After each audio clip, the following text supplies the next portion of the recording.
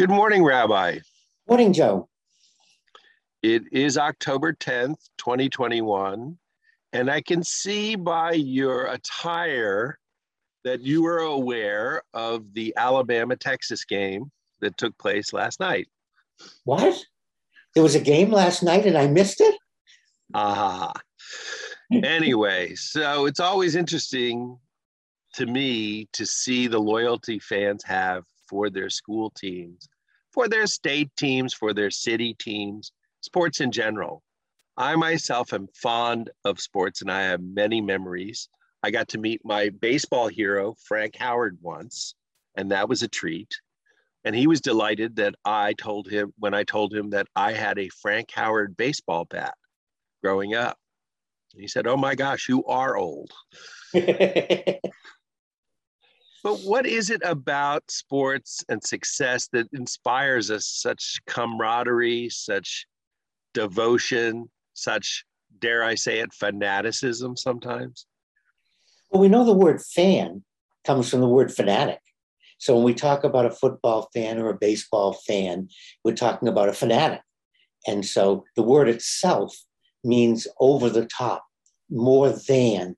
And I think that's a good topic worth exploring. Because I think here in the United States, no, all over the world, because we see this in soccer matches, the importance of winning in teams overtakes the benefit. I think the burden now is outweighing the benefit.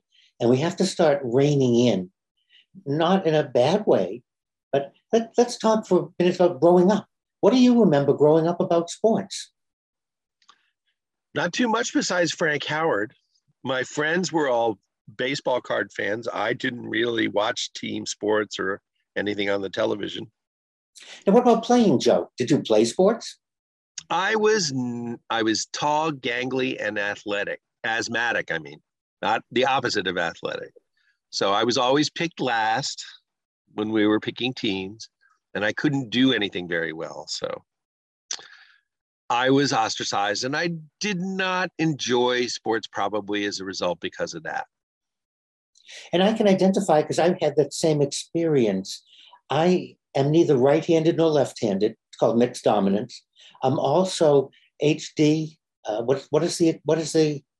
I keep wanting to say HDTV, but that's not it. I'm dyslexic. ADHD. ADHD, dyslexic, mixed dominance, which meant I could neither bat right-handed or left-handed. Either one felt wrong, and I couldn't throw.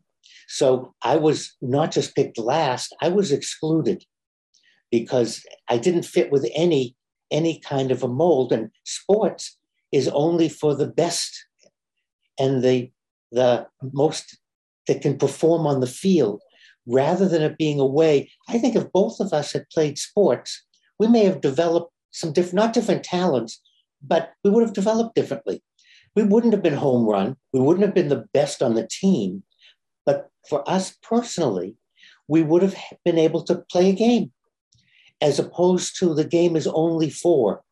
And that was 50, 60, 70 years ago.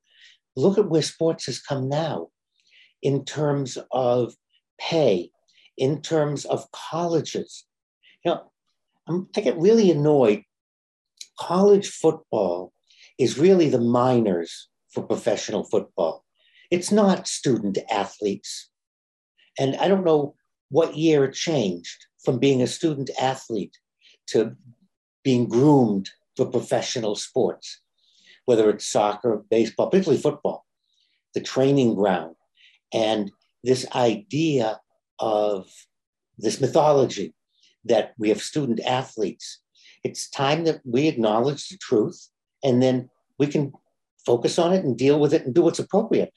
Was the transition perhaps when professional sports started to take hold, when people said, well, yeah, we only get so many college games. We want to have professional games too.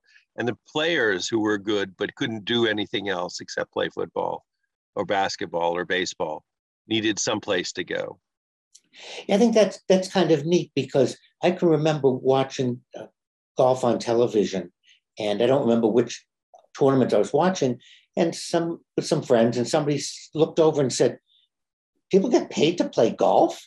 there are professional golfers? And I said, yes. And I'm a terrible golfer, again, because I can't golf left or right. As I mentioned, it both seems wrong to me. So I've taken lessons, I've been to the driving range, I've practiced on the putting green, and I also don't have good eye-hand coordination. So those sports aren't good for me. I need something that takes time to focus. So, but I enjoy watching professional golfers, professional football. I love watching skilled people of any sport. And I said, yeah, there are people that are paid to play golf. And that in itself isn't unreasonable. But I think, Joe, it's what's happened to sports, how it's evolved into multi-billion dollars, into selling products. Turn on the TV, and the most common person selling a product is a sports figure. Well, there's a comic strip called Tank McNamara. One of the strips focused on a college professor asking a couple of the boosters, I understand you've just donated $5 million for improvements to the football stadium. And they go, yeah.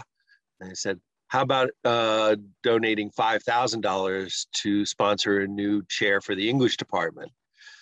And they said, this here English, can you bet on it?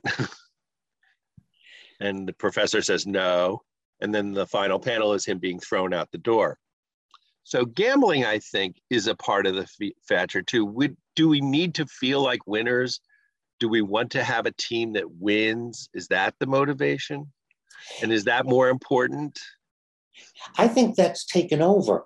I think at one time, it was the pleasure of watching the team, watching the game, being able to either anticipate the play, call the next play, be able to correct what was wrong. I think all of that was neat. And what's happened is it's evolved into betting. We now have betting in the Commonwealth of Virginia, in the district, that you can go online. This isn't about watching a game. This isn't about the sport. Why don't you bet on crickets and snails? I'm sure people would if we could bet on anything. And that is the downside. And that's also ruining or destroying. Look what it did to boxing. In the 30s and 40s, I'm not sure when they had the Senate hearings on corruption in boxing because of the organized crime having games on, because there's just too much money to be made. And I think we've now crossed the line from a sport, horse racing, about betting, not about the horses or the trainers or their ability. It's all about betting. And the very fact that you can go to a casino and bet on horse racing, on sports, on TVs, you're not even watching the games. So that's gambling. That's an altogether different topic for us. And I think that's part of what's taken over. Well, what do we step back to? I mean, not to hold up a dark mirror to my rabbi, but I've heard you in the past say that some of the problems of society are because kids get medals for 10th place.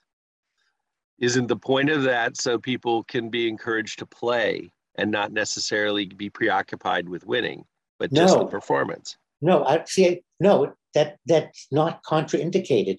The idea is if we have a competition, then one of us does that better than the other one. And it's acknowledging that one person did a better job. And of course, we can give an award to first loser. We call that second place. But we can give first loser an award. It's acknowledging it was close. I think that's important to acknowledge in competition. However, I think part of this mythology of giving everyone an award just takes that away. It takes away trying. Why should I try? I'm going to get an award anyway. I'm not that great a golfer either, Rabbi, but I would play golf with you anytime. Now, of course, we have to play for money. You're very welcome. And I'll be glad to go on the links with you with non-PGA rules.